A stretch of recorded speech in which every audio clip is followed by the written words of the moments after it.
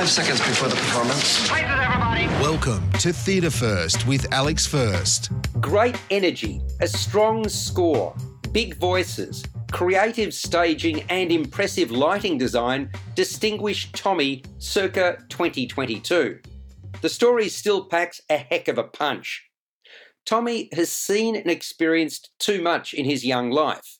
His mum, Mrs. Walker, Amy LaPalmer, and dad, Captain Walker, Matt Hetherington, were very much in love when his dad was sent off to war, parachuting into enemy territory in 1941.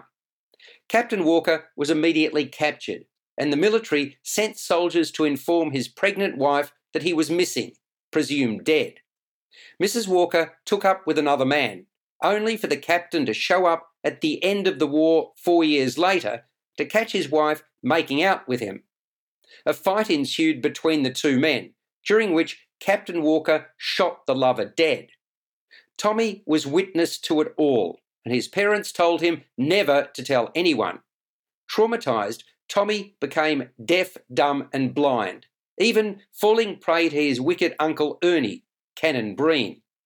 He was picked on by his cousin Kevin, Vincent Hooper and his cousin's mates. But what nobody counted on was that when put in front of a pinball machine, Tommy was quite the wizard. Still, in his desperation to find a cure for Tommy's paralysis, Captain Walker turned to a drug addict gypsy, Paul Capsis. Not through the gypsy's charlatan endeavours, Tommy was eventually transformed, but had an epiphany. Tommy the Rock Opera began life as a concept album by The Who pioneered the use of synthesizers, large PA systems and performance theatrics. Live concerts, a film and ballet followed. Pete Townsend, who wrote the music and lyrics and the book with Des McAnuff, was influenced by the teaching of Indian mystic Meher Baba. Baba kept silent from 1925 until his death in 1969.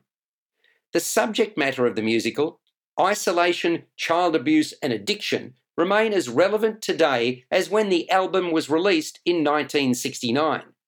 Victorian opera, under the direction of Roger Hodgman and musical direction of Jack Earl, with choreography by Dana Jolly, have done an outstanding job with the material.